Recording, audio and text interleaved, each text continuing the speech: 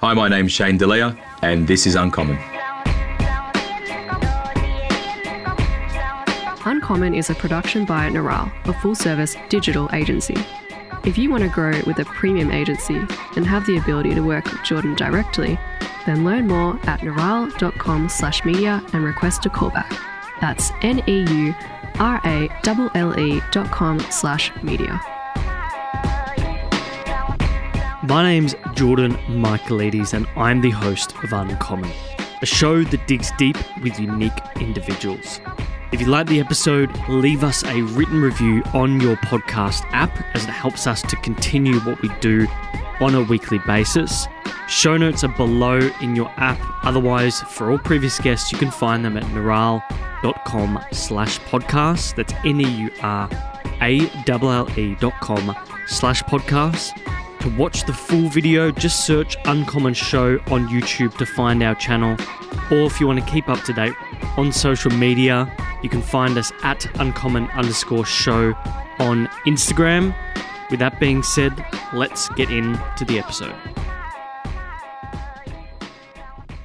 My guest this week is Shane Delia, founder of Maha Restaurant, Maha East, Biggie Smalls Kebabs, Middle Ground, which just came out in December.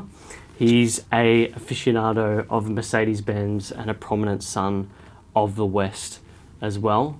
I feel like I've probably forgotten a restaurant in there. Maha Bar as well. Wasn't open yet. Opens next week. Maha Bar, which is replacing Biggie Smalls. Look, I've got so many notes here on things to open with. We were chatting before about Sydenham. But there's two things I want to ask you about. Do you still note take in your Moleskine diary? Yeah, I do. It's in the car. Okay. Heaps. I mean, no one can decipher it. I mean, the scribble in there is terrible. It's kind of like half English, Maltese, and kind of looks like Egyptian. But have you ever found someone sort of like peering through it, like sort of just? No, but I've got them all, the old ones in the office, just in the cabinet, sort of, over the years. Because I go through probably one every 8 or 9 months. Okay. And yeah, they're all sitting there, and I should probably actually go through them and see all the things that I should have done and didn't get around to doing. The other thing I was thinking about as well is watches. I hear you're a bit of a watch geek. No, not really. I like watches. I don't have a ton. I've probably got 3 or 4. But I don't really know what's cool and what's not cool. I just know what I like. And I think that's with any collection. I think if you start worrying about what you should be collecting or should like, you're fooling yourself. Yeah. You should just be drawn to something. What do you like? In regards to watches? Yeah. I think you should have a variety. I think you should have stuff that, you can wear every day, stuff that when you're really trying to be a baller, stuff that's really just, I suppose, a bit understated, but still got a bit of finesse when you're wearing a nice suit, or you don't need to, make a statement. It's something that you can throw around every day as well. I think if you've got a little bit of everything, then you're okay. And then you can be obsessive and start going crazy. But I just turned 40 a couple of weeks ago. Okay. About that. Happy birthday. Thanks. and I a little bird told me that a few of my friends have got together and all put in some money to buy me a nice watch. So I'm actually having the celebration for that tomorrow, and I'm supposed to act surprised, but I think I know what I'm getting. Well, that's an interesting thing, because when you're,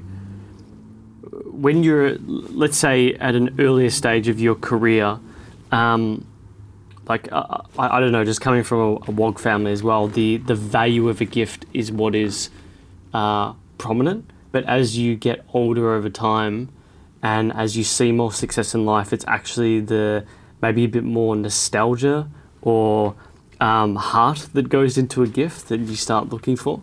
I noticed that with my dad. Yeah. He really doesn't care anymore for gifts that are opulent, if that makes sense. Yeah, I mean, the opulent stuff's nice because it shows that people are willing to put their hand in their pocket and, really dig deep for you. They must like you if they're willing to throw in 20 grand. You know what I mean? Between everyone, you know what I mean? You go, wow.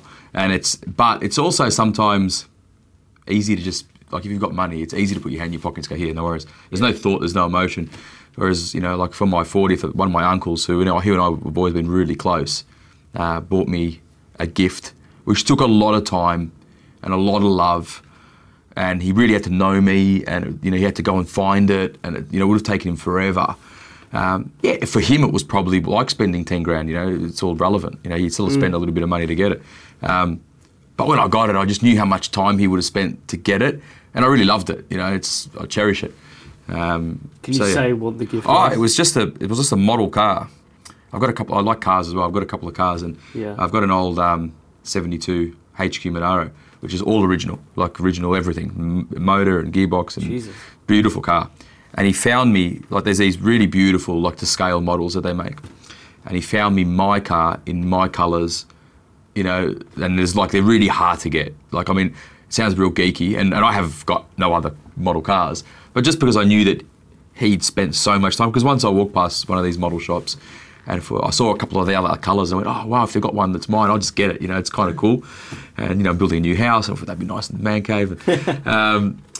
Well, he would have spent so much time on that. Yeah, it's a lot of time. Research. Yeah, a lot of time. Yeah, and you almost have to beg for these things because they hand make them. And anyway, so it was cool. Speaking of family, you've spoken in the past about cooking with your grandparents in the kitchen when you were, I think. You said in an interview, it might have been on news.com.au, about how you were 13, your mum would leave like a list of things for you to do, whether it's peeling potatoes or whatever it may be, and there was sort of always a prominence of men in the kitchen, particularly your grandpa. Yeah. What is your earliest memory of the kitchen? I don't know if there's a single memory. It's more of an emotion, I think, rather than a memory of a unique time or experience. I remember always being in the kitchen. I remember always the conversations were held in the kitchen. My grandparents, like the kitchen's was always the centre of the house. And I think in any good home, the kitchen's where people congregate. Yeah. So I remember with both sets of grandparents, if I go to my grandparents who lived in Preston, you'd meet in the kitchen and you'd sit around that little kitchen table. There was a dining table, then there was like this little kitchen table. Yeah. You'd play cards with your grandfather, your grandmother would make you tea, you'd be eating little biscuits that they made and all that kind of stuff. So you're always in there. So it was always that hub of happiness, I suppose. And then when I'd go to my grandparents who lived in Sunshine, which was on the same day, we'd do Sunday, we'd do lunch at one and dinner at the other. And then it would be the kitchen again. It'd be like you'd come in, Nanda would be sitting at the kitchen table, you'd give them a kiss, say hello, my grandmother would be in the kitchen doing her thing, the other uncles and aunties would be around, and you'd fight for a seat to sort of sit next to your grandfather. But you'd steal some nuts, have something to eat, dinner would be served, and it was always just that place of happiness, I think, that drew me to cooking. Another interesting thing you spoke about is how the cooking is sort of... for you personally, I guess if you see people happy from cooking, that you get a sense of happiness from it, and that must have been instilled at a young age. Like you mentioned before about always wanting to sit next to your grandpa, I had the same exact thing, except for me it was all about the story, because he was always a media guy. He was a printer. He printed the Greek newspaper, and so to be like it'd feel like you're at a campfire, and you're telling these ancient tales, and it's like and so. Through watching that, I'd want to get more and more as a storyteller, better at telling stories at the table. So I'm curious as to you sort of see whether that fed into that, like the desire to want to be liked in that environment. Yeah, I think so. I think people are drawn, everybody, like yourself, people are drawn to things that make them happy. And if you can be drawn to that thing that makes you happy and then it becomes your career, well then life's a blessing. But I think about my Nandal Nandal, my dad's dad. He had he had one son and 7 daughters. Yeah. My dad was the eldest, and so we were the only people that held the family name, because all my aunties lost their name when they got married. Yeah. So my brother and my brother and I were the only Dalias, and my grandfather held that in high esteem. So he used to make a big deal of it, and it used to piss everybody else off. Like you'd arrive at the house and he'd be like, "Oh, my Dalia boys," and you've got 36 other cousins, and they're all looking at you like, "You arsehole." But I think you were the chosen ones. Well, yeah, and I wasn't the eldest. I mean, I've got one cousin who's older than me, so I can just imagine how it would have felt for him, because it was kind of like that where I was placed as almost like the successor of the family name. And I can imagine that's an important thing in I guess you could say, Mediterranean families. Yeah. It's very, very important. Yeah, it was important that there was somebody to carry on the name and carry on the the history and the legacy of our family, and it's been really important that those values were instilled from an early age, and that we had a really good connection with our home. Even though I was born here, you can still say home, as in Malta. And now later on in life, I've established a really good connection with Malta. I do some work with the government in Malta. I sit on a council called the CMLA, which is a council for Maltese living abroad, and we represent the diaspora of Maltese in Australia and globally. We've got councillors from all over the globe. So, and if I didn't have that connection with my family, which was all forged in the kitchen, I wouldn't have that opportunity now to work with the government and really sort of understand who we are as a people. But no, it's been an interesting journey. Well, you mentioned before about Teddy, your dad, came out here on a boat at 17. I wonder if he came out on the Chandris line. I'm not sure.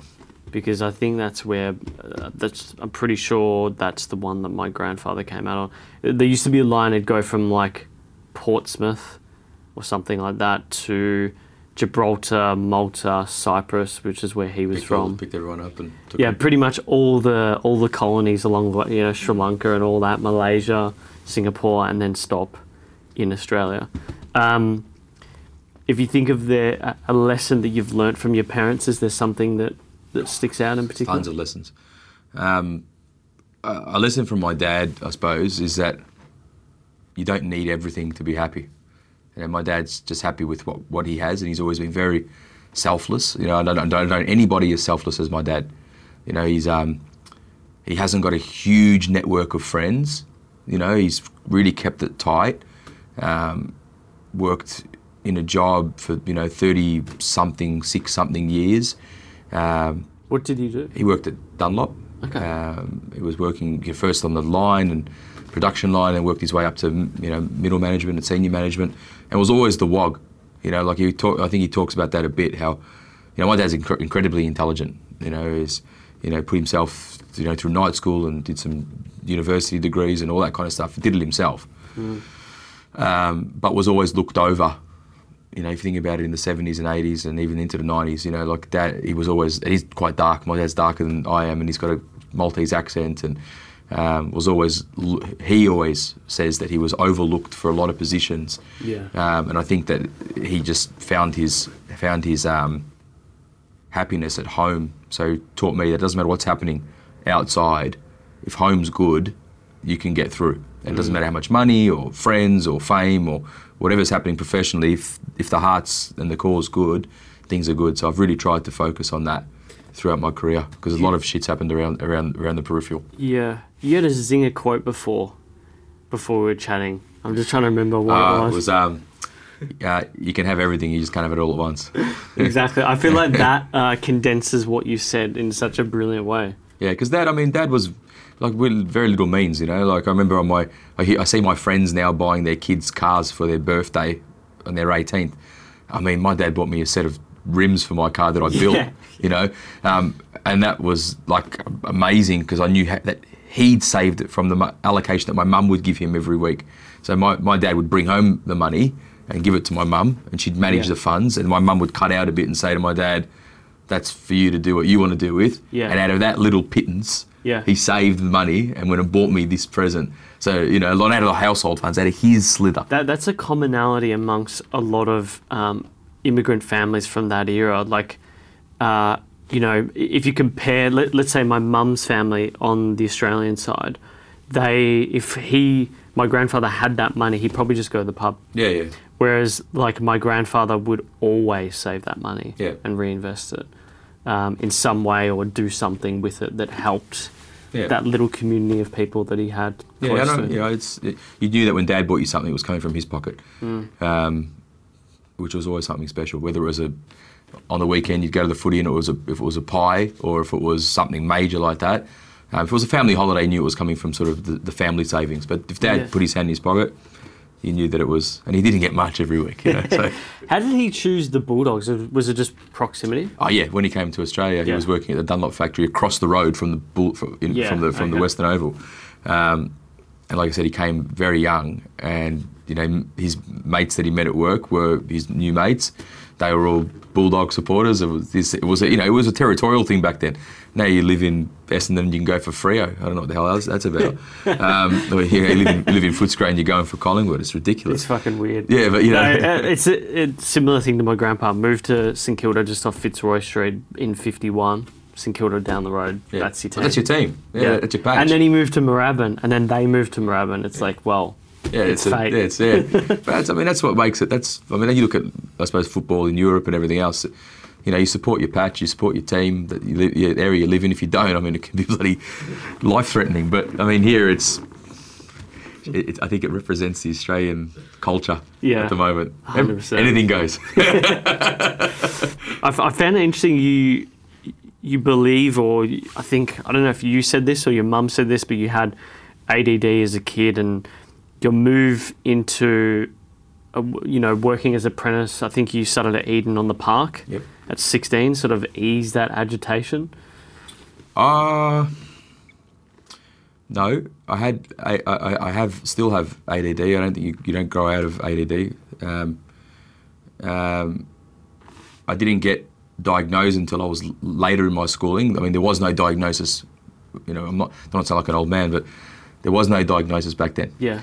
And I was a child who was amongst a test group almost of kids that were being, tested for this new thing, which was ADD.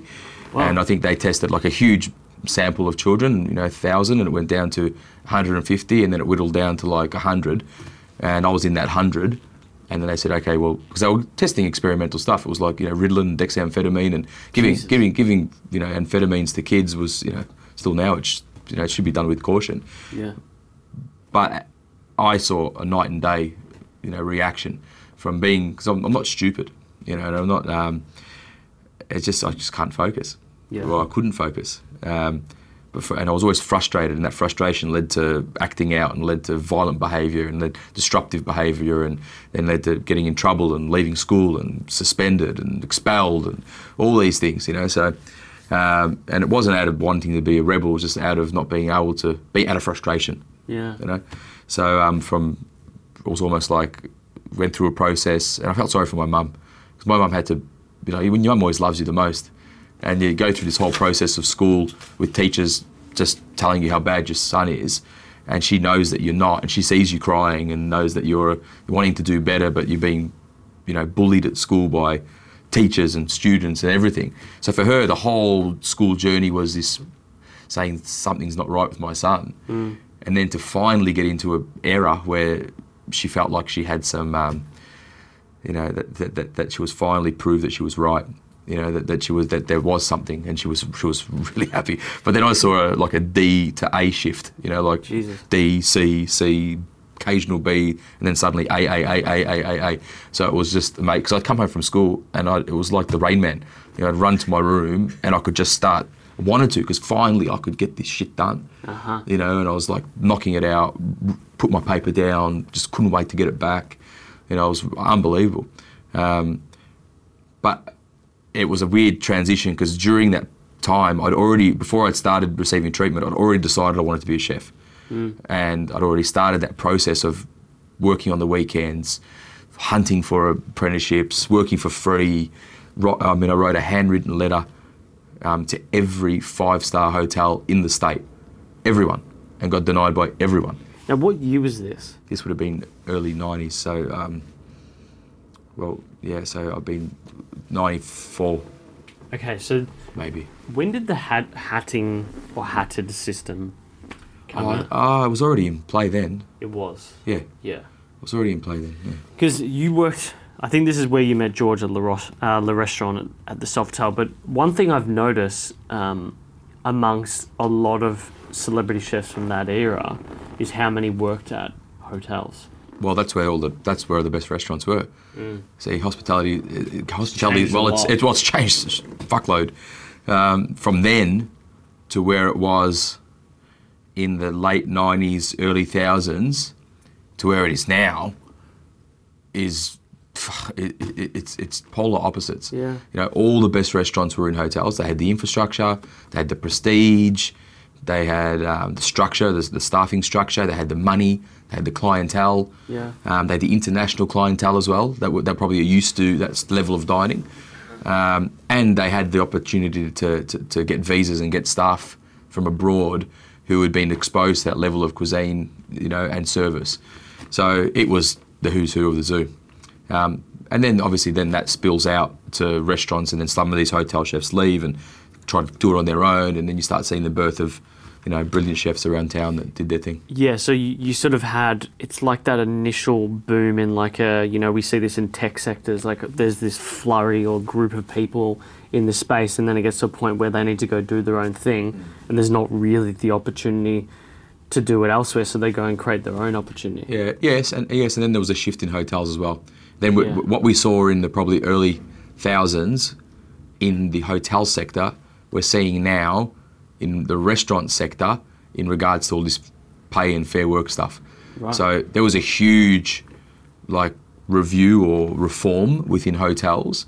I remember at the Sofitel as well, during that sort of 2001, 2002, where there was this huge reconciliation. It's a whole nother discussion. Which was, nobody wanted, and it destroyed that hotel sector. Where suddenly, if we've gone, okay, well, if we have to pay this and do this, these restaurants have to close. Yeah. And they close. This is the price. Not even this is the price. It's not even this is the price. Yeah, it's just fundamentally you couldn't operate. Yeah, so it just closed. And you look at them all. Radii closed, the restaurant closed, the one at the Hyatt, which I always forget what it was called, closed. They all closed. There's not many that have survived. Yeah, they all closed. They all closed. And if they stay open, now they're just hotel restaurants that service their customers and do some breakfast. There's no premium hotel restaurants in Victoria. I can't think of any, unless you talk about boutique hotels like at the Lake House. But that's a different business. I'm talking about multinationals. Yeah. Hyatt, Hiltons, Sofitels. The only one that I can really think of is the Sofitels restaurant, but I can't even think of what the name is. Now in there? Yeah, it's Cafe La, but it's not. No one's going there. Yeah. It's you're not going there if you're just a punter in Melbourne. You're going there if you're staying in the hotel. But maybe that's the evolution back as well. Maybe maybe hotels realise that with the changes that are happening in restaurants now, all of a sudden they have the capital available to make these pitches or these deals that could bring celebrity chefs or chefs back into the fold in hotels. Who knows? I mean, I had some of the best times of my life working at the Sofitel and hotels in general. I worked in hotels from day one till I opened Maha. My whole career was hotels. That's right. I loved it. It was an unbelievable environment, great learnings, lots of stuff we probably can't talk about. Lots of fun. Lots of fun. Let's put it that way. Lots of fun. I know from there you moved to Eleanor's at Chateau Yering. I think because from a very young age you were winning a lot of awards. Maybe just going back to that, now that you've fixed your ADD in a way, you've got this mentality where you're just smashing things and you're constantly focused on improvement, because that's something that you've spoken about in prior interviews. But in 2003 you were promoted to exec chef, which made you the youngest chef at the time, and I know from prior interviews you said that you were way over your head in that role. Yeah, definitely. How do you think you landed that role? What do you think they saw in you to give it to you? I'm not going to blow wind up my butt. I mean, there was a few things. I mean, the necessity. They saw that I had potential. They knew that they could get me for a better price. I mean, I'm not stupid. I mean, I run businesses as well. I mean, the ADD thing that you mentioned, I never fully resolved that, and it came back and bit me in the butt later in my career as well, where I had to, because when I finished school, high school, when I left high school and I went to start working, because it was still so, so structured, and they had such enforcement around how they could deal you this amphetamine. As soon as I left school, I was no longer eligible to get it. So I went from great to then in an adult environment where I'm working and take my treatment away.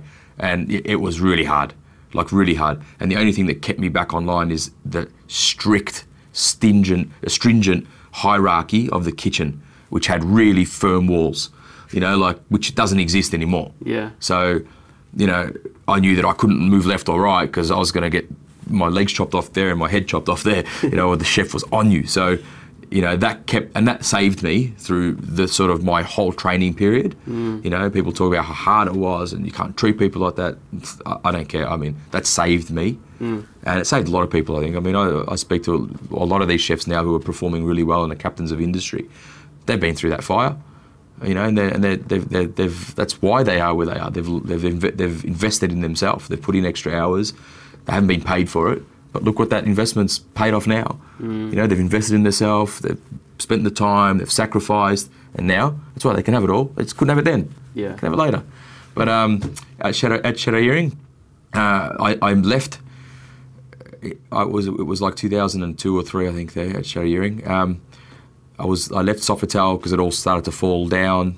They were going to close the restaurant and all that kind of stuff. And I went over with the head chef of the restaurant at the time then to the Siebel to work a little bit there. And I worked there for 12 months. And that was, I thought I'd worked hard before. That was the hardest 12 months of my entire life. Jesus. You know, we would get to work at 6:30, 7 o'clock in the morning, and we would leave at like 1 in the morning. And I mean, you'd be at breaking point. And you'd do like 6 days, you'd go home, you'd have a shower, the water would hurt you. Like, it would feel like needles were coming out of this. It would just, your body was so, you'd get up in the morning, your shoes were still warm from the night before. Like, it was just like, you know, like you'd park, you know, we used to park then at Spencer Street. There was no, all that development wasn't there. And you'd walk up Flinders, I walk up Queen Burke Street, and there was a chemist that was a 24-hour chemist. And we used to take it in turns who was going to go buy the Codrils with the pseudoephedrine to push us through the day. So it was a really bad, and you were being constantly, you know, hassled by a chef. So at that time I was broken, and I needed to I don't know, I was in a good space, and this opportunity came out at Eden Park in the Yarra Valley, and I thought, this is a beautiful place. It's got a lot of prestige, and it could be the change of pace that I need just to sort of get my head back together. And my mate was running it at the time, and he kind of said, I really need a great chef de cuisine to help me. Can you come in as my second? And I said, yeah, fuck it, let's just do it. And I resigned and went there. And then after a while, you know, he was the top and I was underneath him, and he went through some personal issues. And, you know, I've probably never said sorry to him because I'm a lion. You know, you put something in front of me, I'm going for it. Yeah. And I saw there was an opportunity to go, and I went, and he ended up leaving. I took that spot, you know, and I just gave it everything I had. Yeah, but that is the industry as well. Yeah, it's quite cutthroat. Well, it's any industry. You can be a sheep. Yeah, or you can be a lion. I mean, I'm not going to be the sheep. You met Maha who's your wife, through your sister. Around this time, I think you've mentioned in prior interviews about how this sort of shifted your focus in life. I know that her name is plastered everywhere across all your brands. What has she taught you about life? Maha's great because, I mean, we came from very similar backgrounds. I mean, even our ethnicity. I mean, I'm Maltese. Both my parents are Maltese. Her family are Lebanese. If you know anything about Maltese history, we descended from the Phoenicians, who were the original Lebanese. There's a lot of similarities in our language. She's Maronite Catholic, which, you know, there's a lot of similarities between her upbringing and cultural upbringing and mine. And our families have the same sort of outlook, you know. And she keeps me really grounded, you know, very supportive. She's not one of these wives who needs all the best of everything, and, you know, don't get me wrong, she likes good stuff too, and when we get a chance to you know, spoil ourselves, we do. But it's not a pressure. Like, I don't have to worry that my wife's going and spending tens of thousands of dollars on things she can't afford. But she keeps me really grounded, and when things are turning to shit, like they do often, she's always that person to just be, you know, we can go back to how we lived. We lived like that, we can do that again. What do you think she does well that you don't do well? Like, as an example, I'm quite disagreeable, whereas Lauren is very agreeable. So if I'm sending an email as an example, sometimes I can come across as a bit of a dick, and I'll get Lauren to check it. Yeah. Is there something like that you guys have? I generally think I do everything better than mine. No. She does a lot of things better than me. Cooking's not one of them, but I think that Maha's what she does better than me. She adds some calm. You know, like she'll really, no. Probably the opposite. I'm a bit of a pussy sometimes. You know, Right. if someone's done something wrong by me, I can be really angry about it. But then I'll reflect on it and I'll think about, okay, well, maybe I should just give them another chance, or maybe I should. And she'll be like, no, nothing. She's like the fucking rock. Like, she's like, no chance. There's no chance. I'm like, what do you mean? Recently, I've found out that there's a staff member in our team who's been doing the wrong thing by us. And I mean, on a small level, but still been doing the wrong thing by us. And it's one of our pillars, you know, we've got trust, respect and honesty. And this probably breaks down all those pillars. And I've thought, okay, well, maybe we can just work through this. She's a crucial staff member, you know. And Maha's like, you fooling yourself, you know. She's telling me what I already know and probably what I believe in, but she just reaffirms that. Yeah, Lauren does this really well as well. I think it's his judgment of character. She's a very good judge of character. I don't know what it is. I feel like women are better than guys at this for sure. Like I've had mates or people that I liked or whatever, and she's like, I'm not sure about this person, and it was like I didn't work it out for 6 months, 12 months, 2 years sometimes, and she's like, I fucking told you. Yeah. No, she can do that. She's very good at that. And even with a lot of my friends, she'll be like, yeah, no, I don't like that person. Yeah. That is a thing that women are far better at. Judgments of character. That's an interesting one. I want to jump to the beginnings of the restaurant, which is Maha, 2005. 2008. I think. Well, 2005 you made your first appearance on Ready Steady Cook, so I see this as like. Did I? No. Yeah, on IMDb it's got you 2005. No, that's wrong. Really? We didn't open the restaurant till 2008. When was your first appearance on Ready Steady Cook? It would have been 2009. Really? Yeah. So it wasn't until you actually had the restaurant? Yeah. That's fucking weird. I wonder who fills that out on IMDb. I would have made my first television appearance on the Food Lovers Guide with Mavo Mara on like 2005 or 2006. So I shouldn't be trusting IMDb because it's got here 9 a.m. with David and Kim. Yeah, that would have been around 2008. Okay, so it's got nothing pre that. So Ready Steady Cook, I wonder how that works. They must like have someone that puts in the credits. They must have fucked that up. Yeah, I don't know. I've never Googled myself or IMDb'd myself before to see what I've done. But what I find interesting is you'd already had this idea, and funnily enough, George had a similar idea. Yeah. I guess I was curious, how long had you decided, or how long ago had you decided that the executive chef game was great and it was good to run a kitchen, but the way forward was to actually own your own brand? It wasn't something from the beginning. Maha and I met. I was still at Shadow Yearing. I was coming to the end of my time there. I was getting bored. Yeah. Really bored. I was only 27. Wow.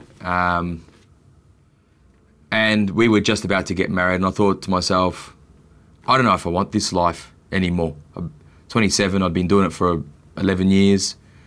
I thought, I don't know if I want this anymore. It pays me fuck all. Back then, I thought I'd achieved everything I set out to achieve. The pinnacle, yeah. You know, about to get married, I was excited, new life. Don't know if I want this for my wife, you know, and my kids moving forward, me not being home and all this kind of stuff. And but I was still young enough to start something new. And I thought, I might start a new trade. I've always thought I'd be in a trade, especially then. I thought now I wouldn't. Now I could do something else. But then I thought maybe I could do some. I was always interested in carpentry. I thought I could be a police officer. You know, my grandfather was a sergeant of the police force back home. And Maha and I discussed it. We talked about it. I was offered a couple of jobs overseas, as like in Singapore and Vietnam as exec chefs and of hotels, and which I was considering. And I was like, Maha was real willing to follow it, but even though she didn't really want to do it. And then I was sort of just, George and I were mates, and we did our apprenticeship together and all that. And he just opened the press club, I think 2007 or 7, maybe 6. That would have been 7. And it was flying, and he was king of the world, and I came down to Melbourne and I was talking to him about it, and he was invited to the wedding and all that kind of stuff, and I was like, mate, I don't know what I'm going to do. I said, I'm over this kind of stuff, and he was like, come on, man, we've been through the fire together, he goes, you're going to leave. I said, I don't know, man, I just feel fucking over this, I'm disheartened and haven't got. And he's like, yeah, you ever thought about doing something on your own? I'm like, yeah. I said, Maha and I have kind of talked about it. If we did do something, that maybe we open just a little restaurant. And by then I wasn't cooking Middle Eastern food. I was cooking French food. I had my whole career. And I said, maybe just a little restaurant and this and that. And anyway, long story short, we kind of had this idea. They wanted to expand. George came to my wedding, and we had a big wog wedding, and there was Lebo drums and people going crazy. And then Maha and I went on our honeymoon, which was actually I did the full wog thing, and been asked to be a guest chef on an ocean liner, which went through Abu Dhabi or Dubai and all that kind of stuff. And I used that as my honeymoon. So they flew us into Dubai, business class. We were 27 years old. We were kids. We flew us in. We were rock stars. We jumped on this ocean liner. It took us all the way around the Dead Sea and up to Morocco. So that was our honeymoon. And I just connected to the Middle East with Maha. I hadn't travelled through there before, and I just fell in love with it. It felt like home to me. Like when I get off the plane and I set foot in Malta, even though I'm born here and I'm Australian, I get off the plane there and I'm overcome with this sense of home. And I've been fortunate enough throughout my career to travel a lot with Spice Journey, and I feel that every time I come into a city that has Moorish or Middle Eastern roots, and I don't know why. I mean, you can't fake that. And I just felt that here, and I loved it, and the food was brilliant. And by the time we came back, George and I met again, and he'd just been through this whole experience of this big Lebo Maltese wedding. And we sat down, and he goes, what do you think you're going to do? I said, I think I might open a little meze bar. And he was like, I was going to tell you should do it, open a Middle Eastern restaurant after that wedding. And then he goes, look, why don't we do it together? I'm like, he goes, I've got these partners. And I'm like, fuck, I don't know your partners, man. You know what I mean? Like, I know you, I don't know them. He said, no, they're great. And we basically met and had a lunch at the press club. And we left there with a deal that we were going to open a restaurant. So that's how the first restaurant started. Yeah. And then there was St. Cat's. I remember the launch of that. I remember doing a few Rockstar shifts there. Yeah. I love that place. Yeah, so did I. That place was fucking you guys, what did you create? You created the oven. Oh, the pizza oven, that big wood oven? Oh, man. Or the grill, they're all in the back, that big wood fire grill. I've never, to this day, this has constantly disappointed me, never had like proper pide like that. It was nice out there. It was so good. I really liked I look back at that moment and Shadow Earring time. I wish I could do that again now. Yeah. Because I know so much more now, and I'm such a better cook now than I was then, and I've got better people and all that. We could do that now and make that pide experience that you've had so much better. Yeah. So much better. And I look back at Shadow Earring and think, fuck, I had all these resources there that I didn't even know existed. Yeah. You've got acreage, and you've got a farmer, and you've got all this produce, and you could have really done some brilliant stuff. But I was a kid, mate. I was like 22. I stayed there from when I was 22 or 23 to 26 or 7. It was a great learning experience for me. I learned a lot about brand and business and budget and people, but I didn't really learn much about cooking. Yeah. So I probably, where most of my other friends that I did my cooking with pissed off overseas and learned bucket loads of cooking, but didn't invest any time in that crucial part about network. Network's the most important thing. I built a network in that time, which then has pushed me to where I am now. Whereas they learnt amazingly how to cook. So all I do now is I just employ better fucking cooks than me. Because there are better cooks than me, and I've got better cooks than me in my own team. Yeah. But what I can bring, they can't get anymore. Well, this is what I was wondering. Like, you spoke about in an interview that the thing that you learnt from George was not around creative and cooking, but it was about being a restaurateur. Yeah. And I guess, do you feel like that was one of the things you really learned? Is it's finding the right people and putting them in the right places? Is that what changed for you? Yeah, definitely. And I mean, I know that George is getting a lot of backlash at the moment, and his world's turning to shit. And I feel really bad for him, because he doesn't deserve it. No. A lot of former staff feel that way too. Yeah, I mean, it's ridiculous. Yeah. But he was always very good at. He was good with people and identifying who's great in what role and really empowering them to do what they had to do. I haven't always been so great at that. I think it comes with maturity as well. And it comes with self-esteem. I think when your self-esteem is good and you're happy within yourself, you don't feel like you have to, I'm talking for myself, you don't have to control everything. Like when my self-esteem is not great and I'm not so happy, I'm very reluctant to let other people help me, because I feel like, I have to do this. I have to make myself better. I have to fix this kind of thing. When you feel good about yourself and things are great and you're relaxed and you've got good people around you, you're kind of happy to push things back and just kind of let things happen, I think. Yeah, you become more of a maestro. Yeah. Yeah. And I think George was always kind of good at that in those early years. Yeah. And he was good at that even before then. I think even we were at the same year level as apprentices. And even at that level, he was very good at asserting himself.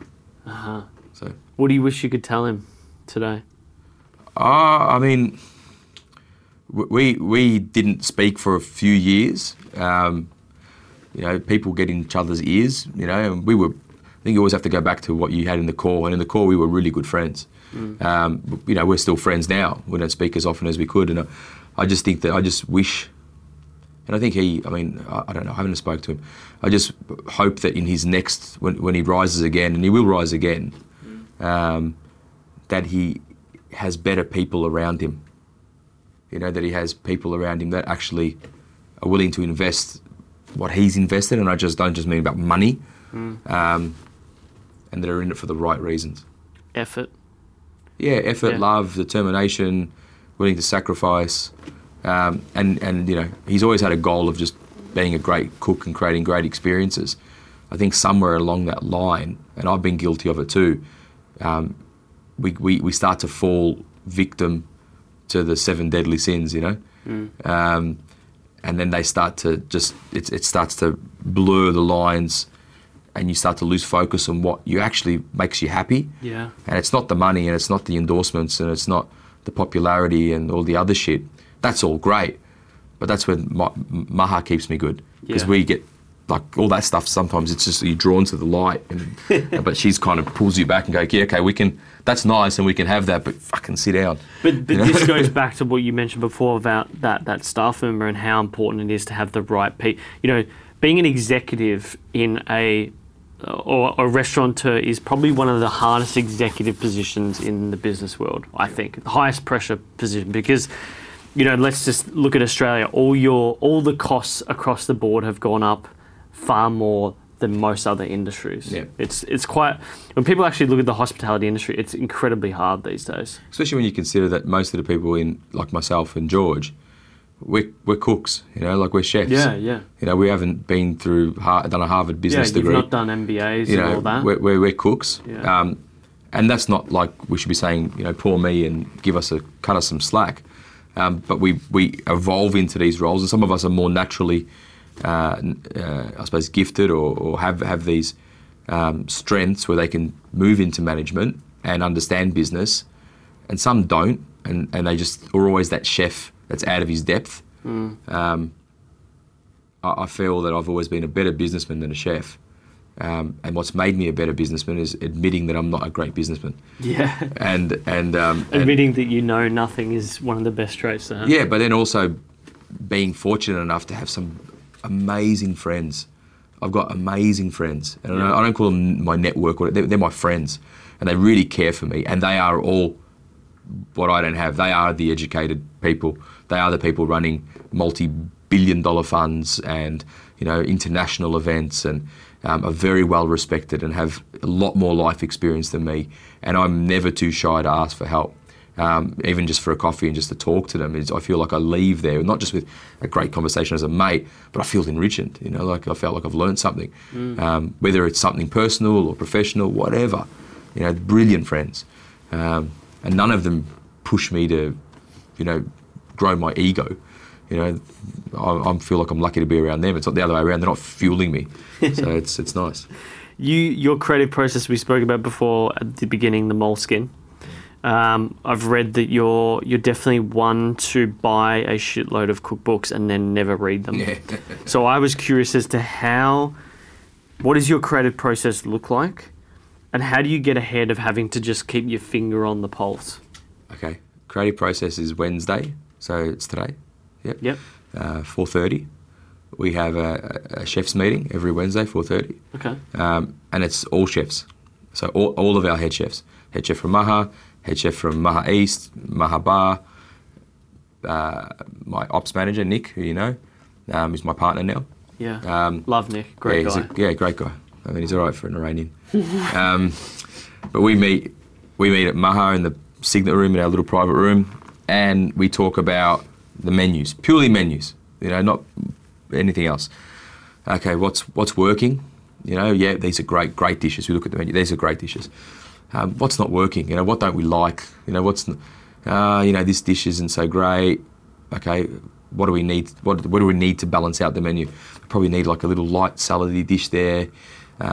What produce is coming? Because then they come with produce. I always tell them come armed. Yeah. They come with because they've got the relationships with the growers and the suppliers. Not me anymore. Yeah. I used to have that relationship. Now it's their relationship.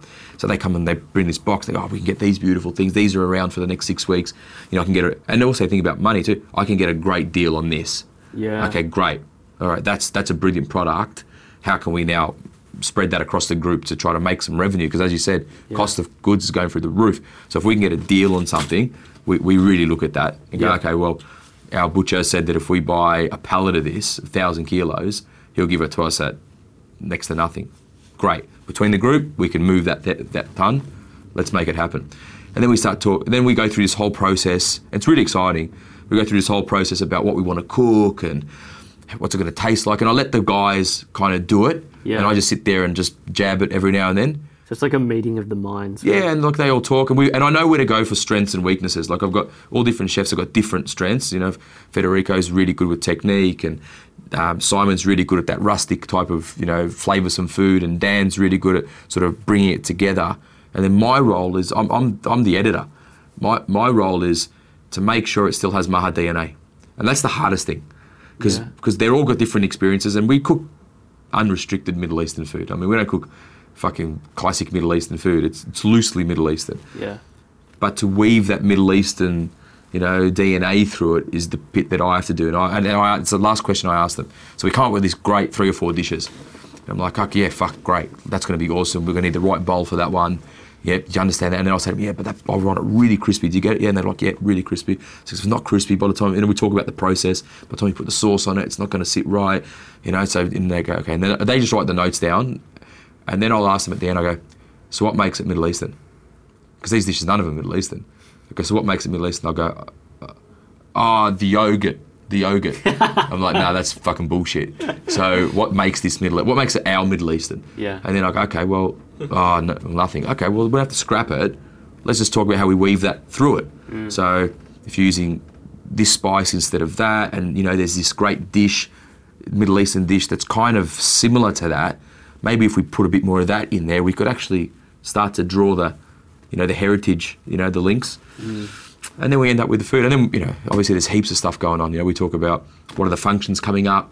Do we need a bespoke menu for those? Yeah, because catering's that was one thing that I feel like you strategically did really well is, I remember when I did a few shifts at Maha, someone spoke about Peter Rowland back then, or your relationship with Peter Rowland. And you it's like you learnt so much about the business from that time, and you were able to integrate that into your own business now. I mean, major events are a big part of our business now. Yeah. Major events, corporate events, private events, catering.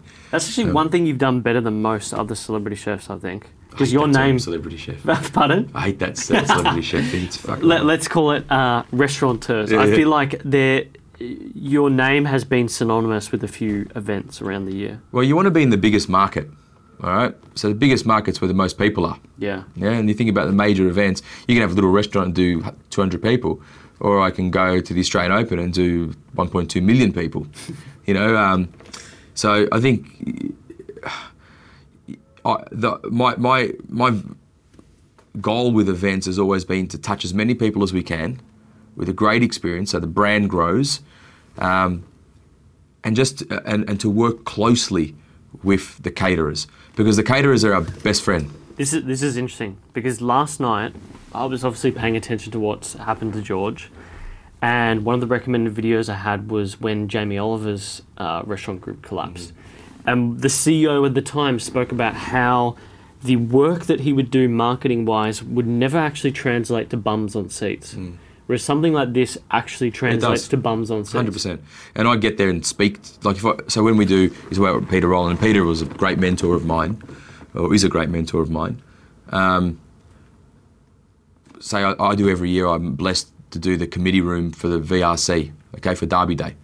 Mandy Elliott's the CEO of the CEO of the VRC, and big day locally for our international listeners. yeah, huge day. And the committee room is the room. Yeah. You know, it's the room, invite only, tux, tails, top hat, politicians, heads of state. It's the room, invite only, and historically quite white. French, English food. Yeah, and even the people in the room. So for a guy of Maltese descent cooking Middle Eastern food to be in the committee room speaking, you know, because I get a chance to speak to the room, is a huge honour, but also breaks down so many barriers. And Amanda is so lovely how she introduces me, and you know, as a friend of the VRC and as a friend of the committee room. So people automatically have that connection with you. And then I really make a point of going around once the dinner's out and just speaking to tables, because I've built relationships over these. I know one person on every table. You know, hey, how you going? Good to see you. And you talk to them, and they introduce you to the rest of the table. You know, Prince, whatever. I know you're only in town for a little bit, but Shane's restaurant is, you know. And then suddenly you build this, and I leave there with like 100 bookings. Yeah. Like I literally do. They'll say, oh, tonight we really haven't got it. No problem, leave it with me. Write down your details, and I'm on to Rebecca, and I bang, Beck, get these bookings in, and like literally leave there with bookings, which is great. Yeah. And then I make sure I leave the races and go back to the restaurant, so when they get there, they see me again.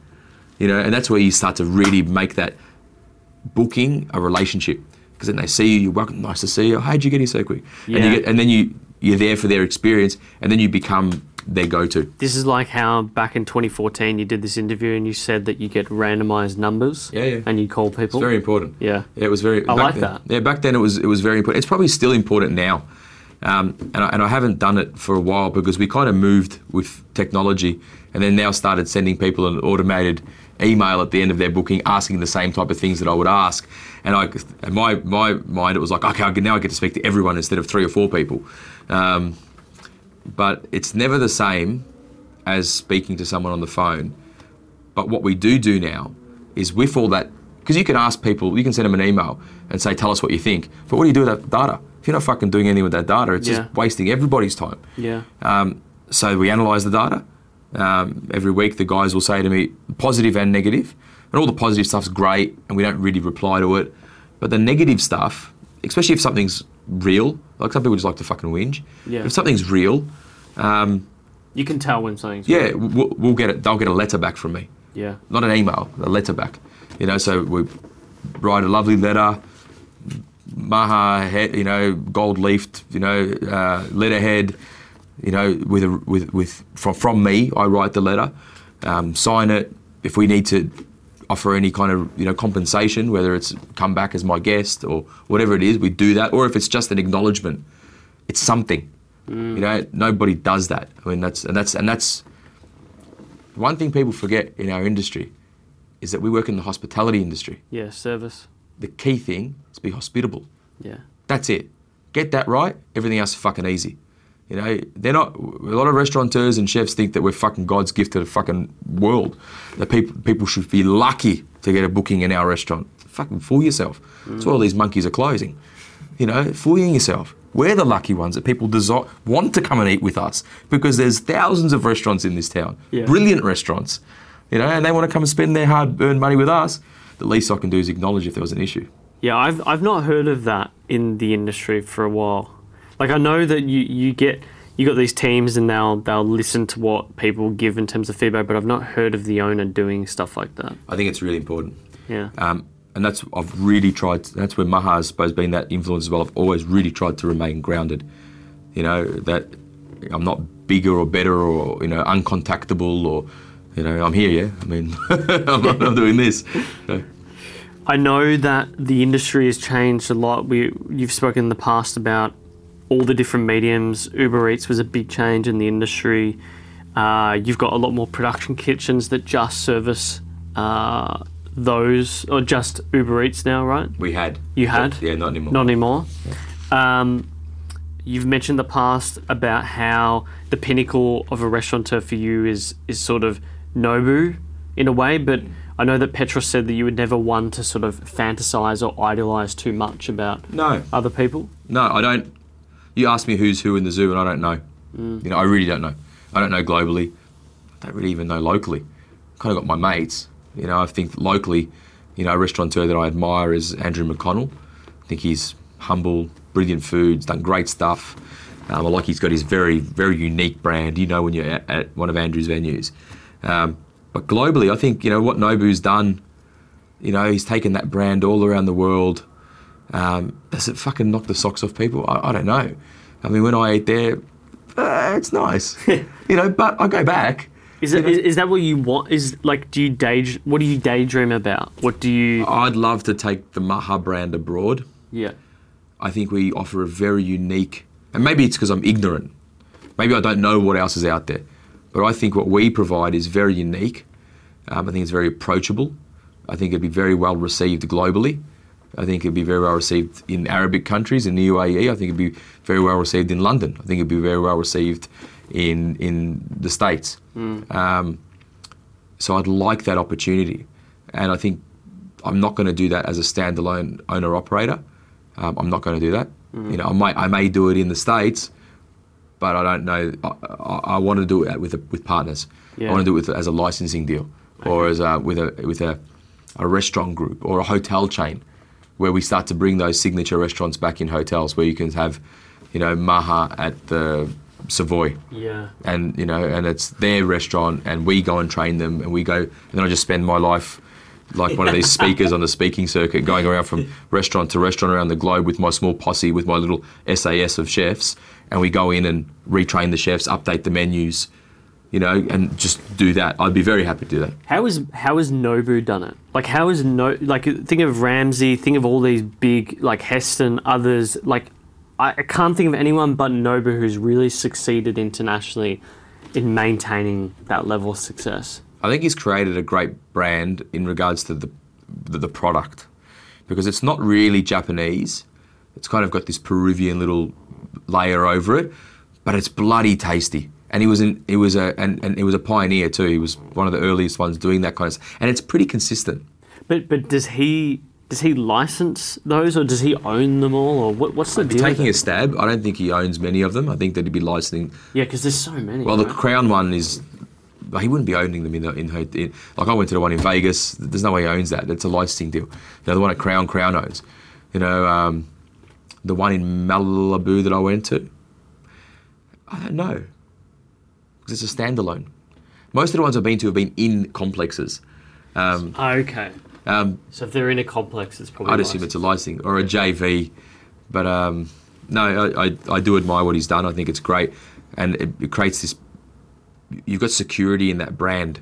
You know when you go to a Nobu what to expect, and that's why we've used Maha as the parent brand, and then taking derivatives off that to do Maha Bar, Maha East, because establishing a new brand's hard work. Yeah, I think that's a smart move, keeping the same brand name. Well, because people, they know it. Like already we've already got bookings for the bar. We don't even open for another couple of weeks. People don't have to worry. They know what the DNA is. It's when you buy a Mercedes, you know you're buying a Mercedes. You don't have to worry. If it's a Mercedes A-Class, B, C, AMG, whatever the hell it is, you're buying a Mercedes. So you've got that level of security that you know what you're getting. So why would I go and start a Toyota brand when I've already got a Mercedes? you know? That is an interesting point. I feel like that was one of the things at the press club when I was there that it missed. There was in some venues it felt a bit disjointed to what the press club was. Yeah, and I mean, that's where my equity is. You know, the equity is in Maha. Yeah.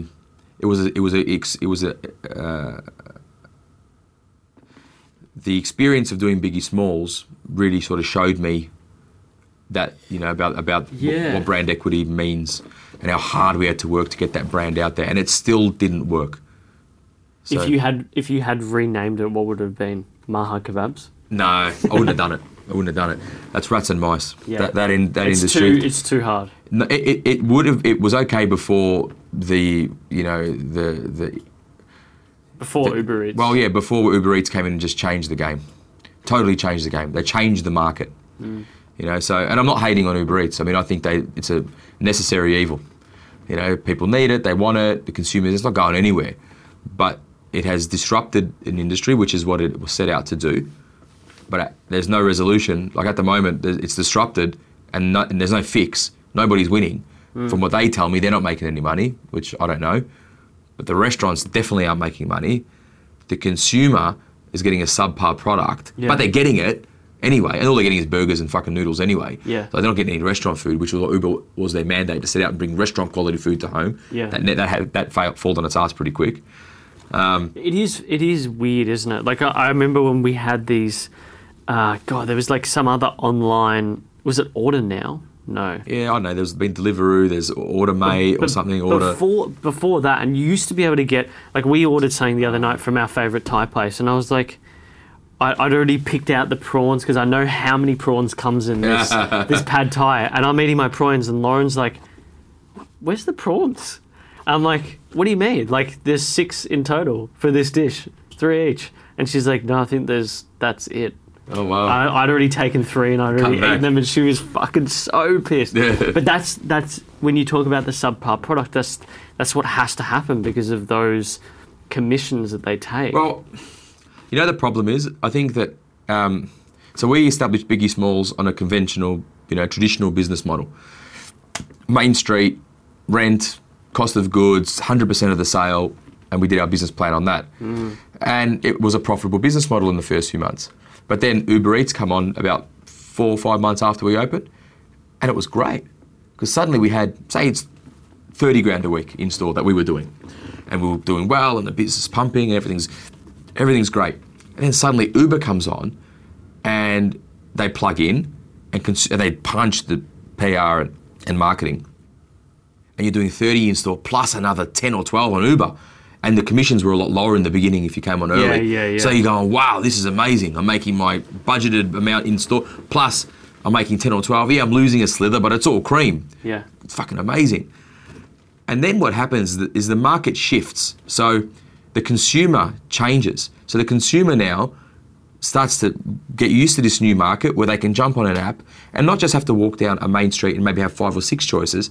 They can now go on an app and have hundreds of choices. Hundreds of choices. But it makes them lazier as well. They're not coming down to the store. Well, yeah, so they suddenly don't come to the store anymore. So they can just sit it on the home. They've got the brand loyalty isn't really there anymore. They're enticed by all these other things. And also the Uber algorithm starts to push other businesses. So suddenly it's in front of them. They don't have to look for they have to actually look for your brand. It's not suddenly I'm going to Biggie Smalls. They can, and then maybe there's 2 or 3 other shops and they don't even look at them. Now they go on this app and it's just like, whoa. So then your patronage in the store shrinks. It's no longer 30 grand. Now it's maybe 20 grand. And maybe you still got the overhead. You still got the overhead, but now maybe instead of getting 10 or 12 on Uber, you're getting 8. And then suddenly the 20 goes to 15 and this 8 turns to 6. Then you're fucked. Yeah. So, and that's where we were starting to get. And we went, okay, Biggie Smalls isn't a dead brand. It's got such great brand equity because we put so much effort into it and everybody knows it. Where does it win? It wins on the truck. We've got a food truck. It wins on major events. You put that brand amongst other brands, dominates. So you've created that high street again. Yeah. Okay. You know what I mean? Yeah. So now you've got a dominant brand amongst other brands, and it chews it up. You know, so you're not worrying about this new marketplace. You've gone back to a traditional marketplace, and we're back to business. You're not so much a restaurateur, but you're a brand guy. Nah. I know. You get it. You seem to get it. Like coming from Adland, you get the value and the margin that comes from developing a brand. That's why you love Mercedes. I love all the brands we work with, but I've got a rule with brands that I stand by. I have to be a consumer or a fan first. If I'm not signing. 100%.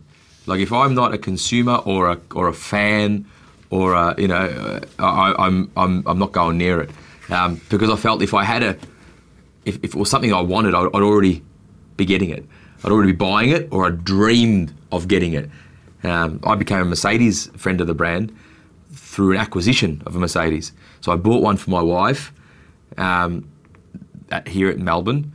Mercedes Melbourne, and then I just started doing some TV, and one of the brand guys there recognised me, doing the marketing guy, said, "Oh, great, what have you bought?" And I told him, and then I saw, as I've always said, just open the door.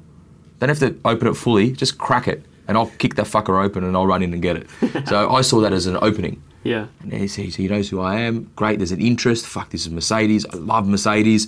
And I said, well, why don't we start doing some work together? I'm just across the road. Do you do any catering? They're like, yeah, we host these events. Great. So I started doing maha little menus in their showroom and all this stuff. Then I said to the guys, hey, because that was the first new car, well, the only new car I ever bought. It was for my wife. And I said, I was driving an old piece of shit Ford Festiva with a blue door, and I used to have to push the window up. And I said, I've saved a bit of money, I want to buy a car for me. And they suggested, well, instead of buying it, maybe we can do like a ambassador role. Wow. We'll give you a car to drive and you can do more of these things for us. And I went, oh, fuck, amazing. So I did that, and then I was with a friend of the brand locally for like 4 years, three years. And then I had an opportunity to move into a friend of the brand nationally at an AMG level. And now I've got a relationship with the brand, like a proper relationship with the brand. That's nice. Yeah, it's a great partnership. I feel like if I ever came home one day with something like that and told my dad, like he'd cry with happiness because he's a massive Mercedes. Well, actually, he's moved away to Audi at the moment because he was disappointed with their. He had a C43, 2003 or 4 model for years, and he got very disappointed with what they were doing with the mechanics of the car or something. Like he's traditional, you know. In what he likes to see in the motor, but now he's really eyeing off. He's really eyeing off. A former guest of ours, Jerry Sakis, has bought a CL63 or C63, the AMG. A C63, yeah. Great car. Fucking amazing car. Yeah, brilliant car.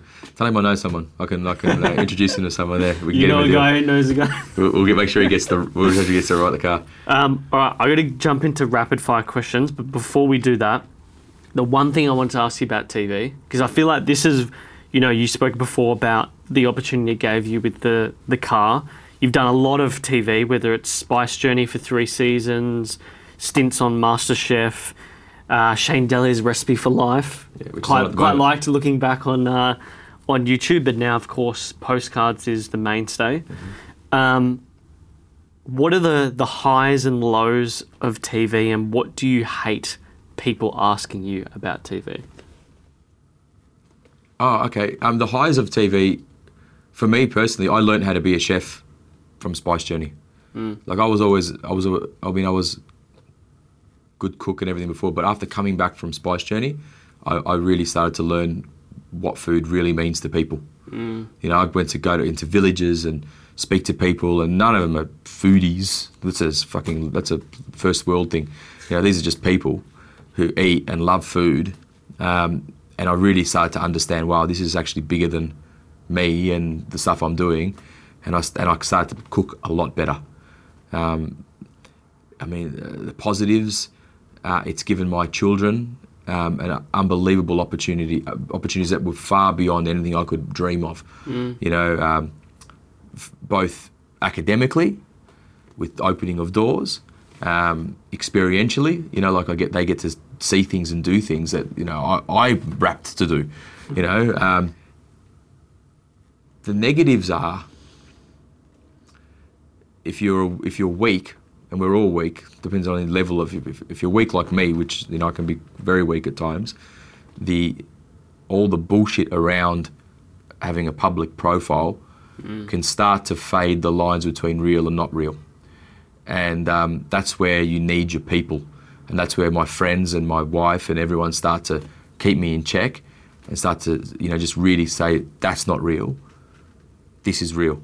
That's interesting. Because you start to get hungry for the things that are fueling your ego as opposed to the things that fuel your heart. So that's a negative. I mean, the other stuff I'm not a wanker. People come up and say g'day. I'm happy to say g'day. Sometimes, even my heart says to me, don't be so fucking rude.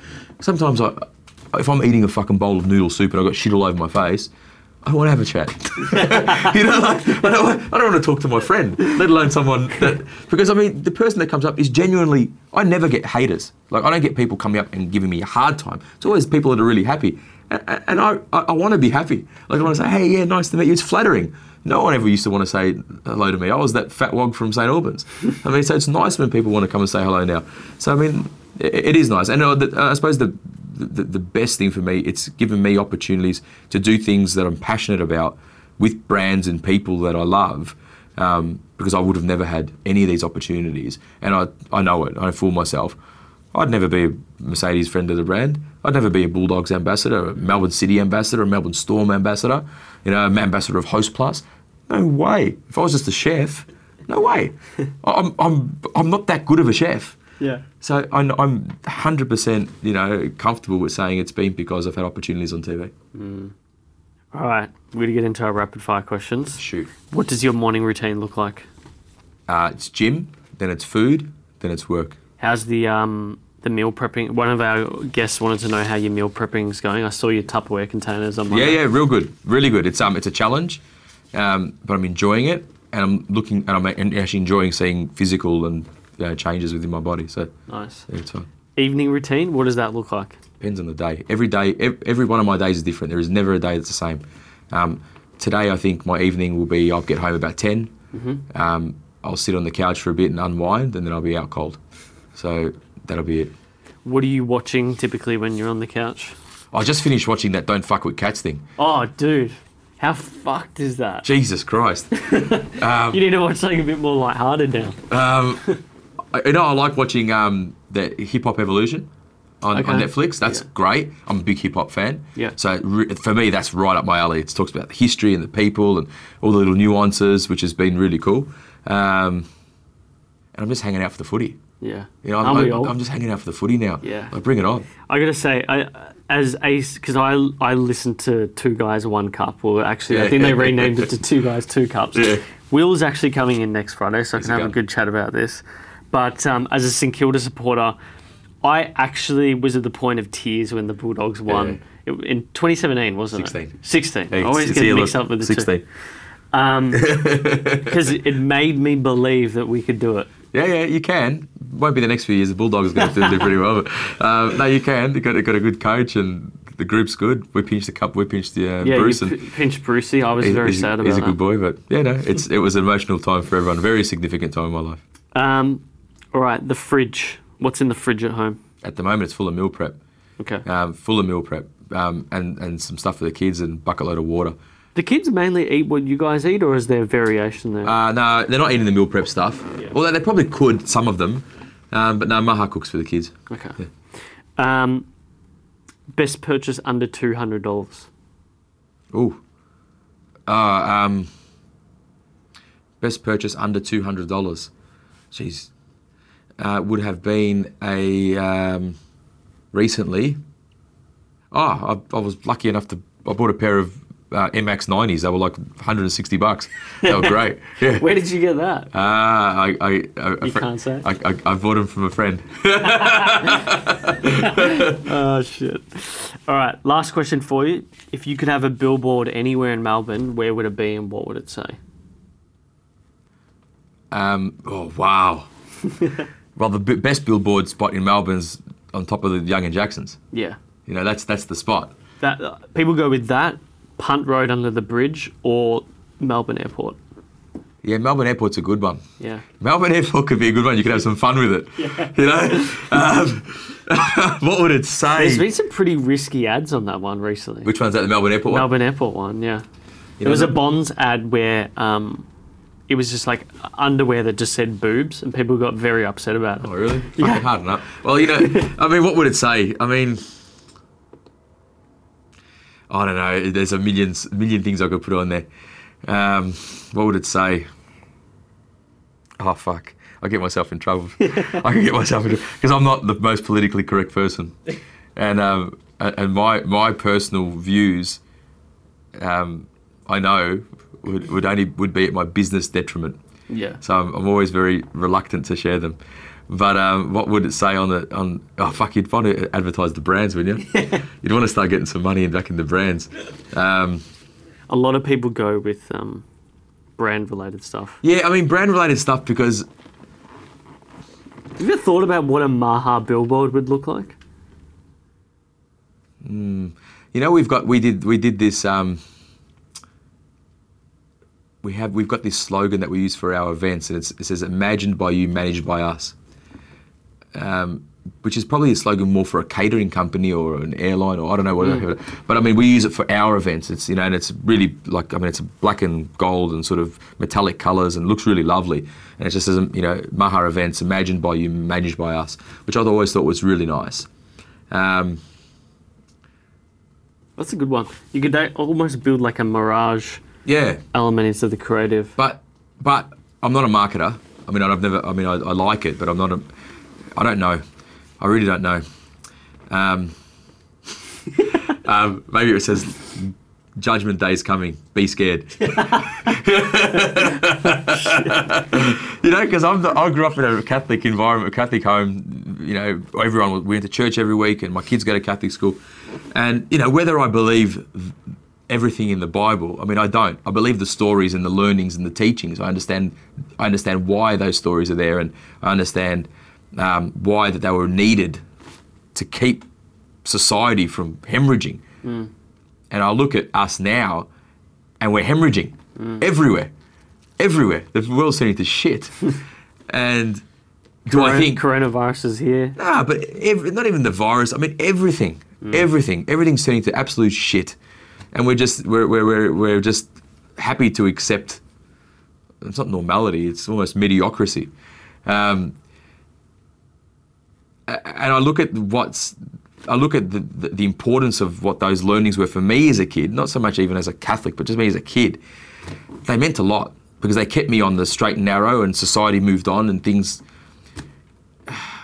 I think that we need boundaries in life, and at the moment the boundaries are so wide. It's just I'm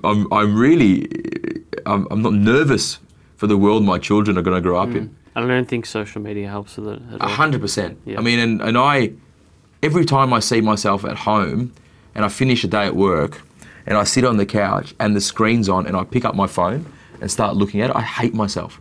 Yeah. Like, I fucking hate myself because I'm like, what am I doing? Like, my wife's sitting right near me. The kids are in bed. She's doing the same thing. And I'm like, this is fucked. It's a terrible. This is terrible. Yeah. We're not even talking. We're not even watching the TV together and talking about what we're watching. We've got one screen on there, one screen on there, one screen on there, and there's no communication apart with people that we don't even fucking know. You're just like this. Yeah, it's shit else. I hate it. We've started banning phone use in certain situations. Yeah, I've actually asked Maha too, well, I don't know if she's doing it, is that until the kids go to bed, stay off your phone. Because the kids are only home for a few hours after work, after school. They come home from school, they're either straight into a sport or whatever, and really, they're in bed by 7:30, our kids. They're in bed early. So it's not a big sacrifice. Feed them, spend some time, talk to them, educate them, help them do their homework, get off the phone. I don't know if she's doing it because Jada, or my daughter, always tells me that mum's always on the phone, but get off the phone. He's watching. Get off the phone. Shane, thanks for coming in. Where can people find you on the interwebs? I'm active on Instagram. It's at Shane Delia. Just not after 7:30. Well, try not to, but I'm addicted like everybody. And just jump on our website, deliagroup.com.au. Thanks for coming in. Thanks for having me. Thanks for listening in to this episode. If you like it, do leave us a written review on your podcast app, as it helps us continue going on a weekly basis, and we do love reading those reviews as well. If you want the show notes, you can find that below, or with our previous guests at neural.com/podcast. That's NEURALLE.com/podcast. To watch the full video, search Uncommon Show on YouTube, and to keep up to date with behind the scenes and clips for the show, you can find us at uncommon_show on Instagram. But until next time, guys, thank you so much for listening.